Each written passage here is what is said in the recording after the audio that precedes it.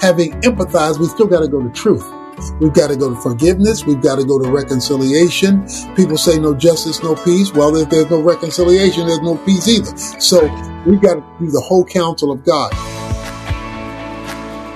Hello and welcome to Candid, where we never settle for less than the truth.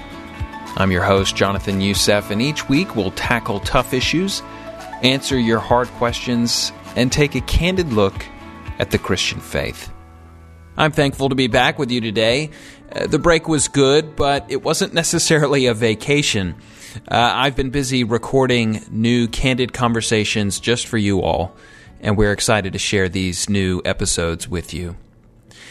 Today's episode is a conversation I had recently with Dr. Tony Evans about the church's role in racial reconciliation.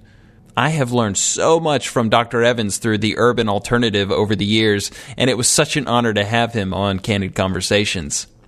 He has been sharing so much godly wisdom on social media on issues of race and identity, and his ministry has drafted a plan called A Kingdom Strategy for Community Transformation to help churches come together for racial healing, leading to community transformation. We have posted links to these resources in the show notes. I hope you will prayerfully review these and share them with your local church.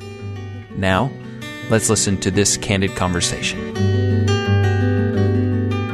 Dr. Evans, I want to take a minute to introduce you to our candid listeners. Dr. Tony Evans is the senior pastor of Oak Cliff Bible Fellowship in Dallas, Texas, a 9,500-member church. He is also a renowned speaker, author, and has a widely syndicated radio and television program, The Urban Alternative. Most importantly, he is a passionate follower of Jesus Christ. Dr. Evans, welcome to Candid Conversations. Thank you. Good to be with you, Jonathan.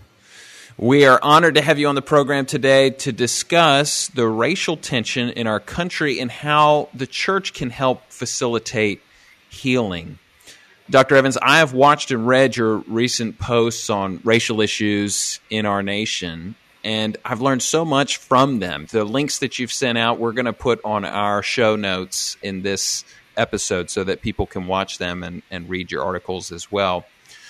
I know you have faced overt personal and systemic racism as a black man, even in the church. Can you take a minute and just help our listeners understand the difference between personal and systemic racism? Yeah, well, personal racism is when a person intentionally or sometimes unintentionally uses their influence or power or resources or even their communication to suppress or to ignore or to reject another person based on their color, their ethnicity. Systemic racism refers to a structure that's in place, whether that structure is official or unofficial, that keeps people from being able to maximize their divinely created potential because of race. A person can be involved in systemic racism, that is, be part of a structure, and not be a personal racist. And that's where sometimes when people say, well, I'm not a racist, that may totally be true, but what may be being referenced is a structure, not that individual. But they get conflated so that there gets to be a lot of confusion and definition and accusation because of lack of clarity. And we're seeing a lot of, in some respects, both these days. I've heard you say that your father's faith kept you from becoming bitter. He taught you to define yourself not by how people feel about you, but about who God says you are. How did your father teach you this, and how have you taught your children this same principle? Well, my father's passion was his identity in Christ. And he wanted to make sure that I viewed everything through that grid first, and that everything would be measured by my identity in Christ. And so he would do that through direct teaching. He would do that through pointing that out in a segregated Baltimore when I was growing up. by always bringing me back to that ID card.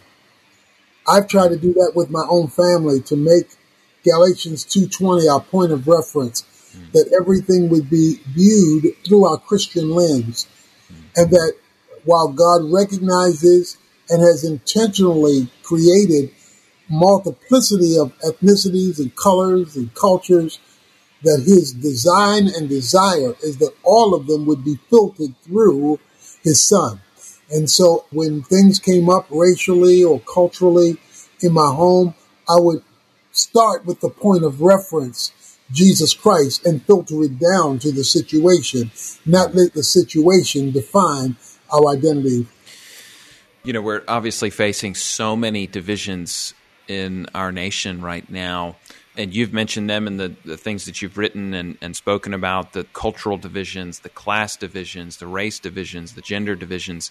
Is this something we will always have in our world because of sin, or are some of these things that can be overcome? Well, a lot of this problem of race in particular was sanctioned by the church. If the church had not sanctioned slavery, if the church in the South had not sanctioned Jim Crow, then it would have set a different temperature in the culture. But when the church failed to do what the Bible says to do, particularly with other believers. I mean, you're in Atlanta. I was with Billy Graham a number of years ago, and he was having a crusade in Atlanta coming up. And he was saying to me, he's a little discouraged. And I asked him why. He said, well, the churches are going to come together for my crusade, because he would not have segregated crusades, of course. But he says, my burden is when the crusade is over, they will go back to their separate ways. Yeah. And that was his burden. The failure of the church to be the one body of Christ in purpose, not uniformity, but in purpose, be the one body of Christ, has been the greatest hindrance to racial unity in the country that we have. You've posted recently a quote about Black Christians live in two worlds, partaking of Black heritage experiences and theological influences of white evangelicals, and the importance of that, having that voice. I wonder if you could flesh that out a little bit more for us. Yes, well, a Black evangelical is a unique creature because we are theologically conservative. We believe in inerrancy. We believe in the authority of Scripture. We believe in the authority of Christ. So we would hold to the fundamentals of our faith and the normatively accepted evangelical tenets. At the very same time, we're part of a community and a culture that has had to battle with this issue of race and racism and those structural evils that emanate from it.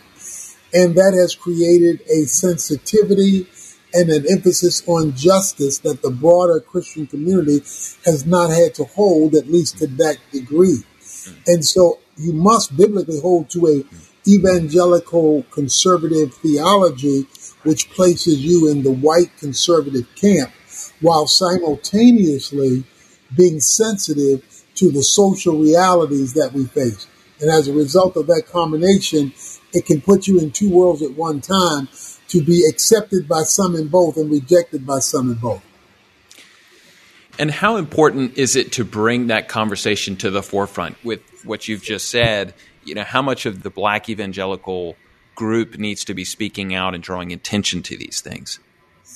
Well, I don't think you could see the George Floyd situation and be covert. That's right. I mean, this is front page news. You can't ignore it anymore. Right. It has upended the culture. It cannot be ignored. You know, on our website at tonyevans.org, we put up a 3-point plan. I think what God has done is he's created a divine disruption in order that Christ be not come. There might be a divine reset. This is really the church's greatest opportunity because the culture doesn't have answers. And if the churches across racial and cultural lines would come together, those pastors, for a solemn assembly, then annually bring their congregations together so there is a coalescing of the Christian community, if they would speak with one voice about righteousness and justice, since Psalm 89:14 says, from God's kingdom comes both, and they must always walk side by side.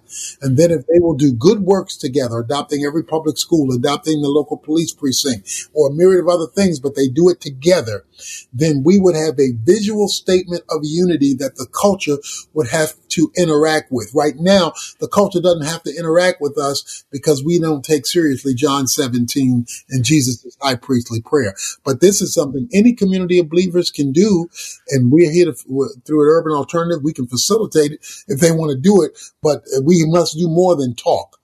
That one of the keys to racial reconciliation is not having a seminar on racial reconciliation. Mm-hmm. The key to reconciliation is to serve together to help somebody or someone's worse off than we are. And we'll get to know one another while we help somebody else. So we're reconciling through service, not through seminars. Mm. Right now, it's difficult to have conversations about race out of fear of offense or making a bad situation worse. How can we respectfully approach conversations about race that are helpful and healing and not destructive? Well, we have to have truth married to love. Mm-hmm. And by love, I mean there needs to be empathy to the real pain of history. Now, we know it's been carried too far with looting and rioting and violence on one hand. At the same time, there are real issues. And so it's like, how should I say it? I have 4 children. Mm. If one of my children has been going through a painful time, then I will focus on that child. That does not mean I don't love my other kids, but there has been this unique situation with this one child, and therefore I want to give them some special attention because right now that child's life matters. When we fight for the life of the unborn, we say that the life of the unborn matters. We do not mean other lives don't matter. We mean that is a special, unjust situation in the womb. So Black Lives Matter as an emphasis, not as an entity, but as an emphasis, is an appropriate emphasis when it's married to empathy, because you sit down long enough to learn, to understand what I've gone through, what others have gone through, the pain, the struggle. I was told by radio stations that, before James Dobson intervened, it'd be too risky to have a black speaker. So we were boxed out. That was a system that was in place. So people need to know some of the pain of John Perkins and the abuse he took in Mendenhall, Mississippi, and the legacy of poverty in some of these communities due to injustice. They need to be able to empathize with it. But having empathized, we still got to go to truth. We've got to go to forgiveness. We've got to go to reconciliation. People say no justice, no peace. Well, if there's no reconciliation, there's no peace either. So we've got to do the whole counsel of God.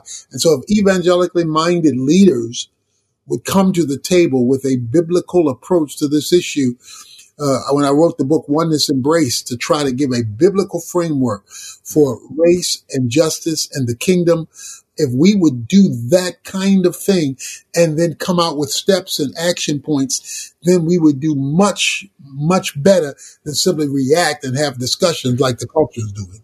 Yes. And we are going to post in the show notes the link from your website, tonyevans.org, a kingdom strategy for community transformation. But another question I have is, you talked about bringing the churches together. And I guess a question that comes more to the root of that is, churches, I think Sunday morning is the most segregated time, people have often said. There are black churches and white churches. Should we be pushing for more integrated churches? No, we should be pushing for more cooperating churches. People will choose churches based on comfortability. They'll choose churches based on location. They'll choose churches based on style of preaching and singing. That's called freedom. We have the freedom to worship where we want. Now, a church shouldn't ignore the people in the community in which it is situated. So serving the people in your community, regardless of their race, should be a priority of a church. But to mandate integration is not what we want. What we want to do is mandate cooperation. Unity, biblical unity, is oneness of purpose, not uniformity of persons. And so if we can develop a plan of cooperation toward a common goal, then we've achieved our goal, whether or not the individual churches are integrated or not. Mm. And again, we're going to have that strategy posted in our notes. Dr. Evans, another thing I'm thinking is, the Bible's quite clear about self-control, the examining of our own hearts. How do we address racism in our hearts, whether it's overt or covert? Well, first of all, Martin Luther King's statement says it best.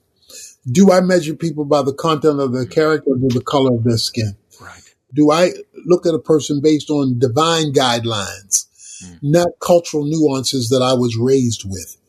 Whenever my earthly father can trump my heavenly father, then we're way off base. Right. And we must do like Jesus did with the woman of Samaria. He told her, even though she was raised a certain way, he told her she was wrong. Your parents didn't raise you correctly. There must be a radical return to truth, starting with our leaders, because a mist in the pulpit is always going to be a fog in the pew. So if our leaders cannot be clear on this issue to train our people, then how do we expect our people to believe right, think right, and act right? But when you recognize that you have stereotyped a group of people, or you are judging people based on appearances only, you confess that as a sin, you begin to walk differently and set up your new guidelines for how you will relate people based upon the biblical guidelines of character and integrity and honesty and responsibility and all the things that God calls us to. And then you look at that, because this thing is so sensitive. I'll give you a little illustration. I was with a gentleman who I knew, and he called me boy. Well, obviously that's an offensive term because of the history of, I know he's white, I'm black, I'm older than he is, and he referred to me as boy. So I felt a little offensive. I didn't say anything. A few minutes later, a friend of his came in and he called him boy too. Well, immediately it changed how I felt, because I was feeling personally attacked or disrespected when it became clear when his friend came in, this is just how we talk to guys. First Thessalonians talks about some people are weak and be patient with them. We got to be a little patient, because some of this is unknown, is not meant. And so people are walking on eggshells. And so we have got to give some deference if we're going to have some growth. At the same time, the other side must be willing to be exposed, to learn, and to grow in light of what we're taking place. We've adopted the local police station in our area, and we're helping other churches to do the same. And they are so excited that we will serve as a bridge, a repairer of the breach between the police department and the community, because the churches, which are located in every community, can help these conversations take place and can build bridges that are desperately needed for unifying in our communities. And it's kingdom perspective, and I love that you use that terminology with your ministry and your books. It's true, when we have a kingdom perspective, everything really changes, right? Even the views that we've been handed down to us through parents or any kind of heritage, all of that is transformed, and that's refreshing to hear. Well, Dr. Evans, I know you're a very busy man, and I will ask you to close us in prayer, but the first thing I want to say is there anything else that you would like to share with our Candid listeners today? Yeah, I just would like to thank you and your father for the quality ministry that y'all are providing to so many people. And I would like to say that 2 Chronicles 15:3-6, it says the world was in turmoil, and it says God troubled them with every kind of distress. If God is your problem, only God is your solution. And it says in verse 4, when the people in their distress sought God, he let them find him. We need to find God. And if we will take God seriously, this could be the greatest movement of the church in our lifetime as we pursue him and we fulfill his prayer in John 17. Well, Dr. Evans, would you close us in prayer? I'd be honored to. Father, thank you so much for the opportunity to pray and to praise, to give you the glory to your name and the name of your risen Son, the Lord Jesus Christ. We need your Holy Spirit, Lord, to invade your people, to invade our churches, to invade our leaders, and to give us a kingdom mindset. for addressing this human issue. You made it clear in Acts 17 that you've only really created one race with a whole multiplicity of ethnicities. May the church model what the kingdom of God was created to be and what in eternity it will be by how we function today. And may we use this open door of opportunity for the good news of the gospel, for the unity of the church, and for the impact in the culture. In Jesus' name, amen. Amen. Dr. Evans, as I told you at the beginning, I've been blessed through the Urban Alternative and listening for years, and we're so grateful for your ministry. Our prayers are with you. Thank you so much for joining us today. Thank you very much, and God bless you. Candid is a podcast from Leading the Way with Dr. Michael Youssef. If you liked today's episode, please share it with a friend, leave a review, and subscribe to your favorite podcast platform. By subscribing, you make sure you never miss an episode. It's delivered to you as soon as we release it. Don't forget to connect with our social media pages on Instagram, Twitter, and Facebook. Check out our show notes for more information on today's guest, Dr. Tony Evans. As always, thank you for listening to and sharing this episode. I'm your host, Jonathan Youssef. Thanks for listening.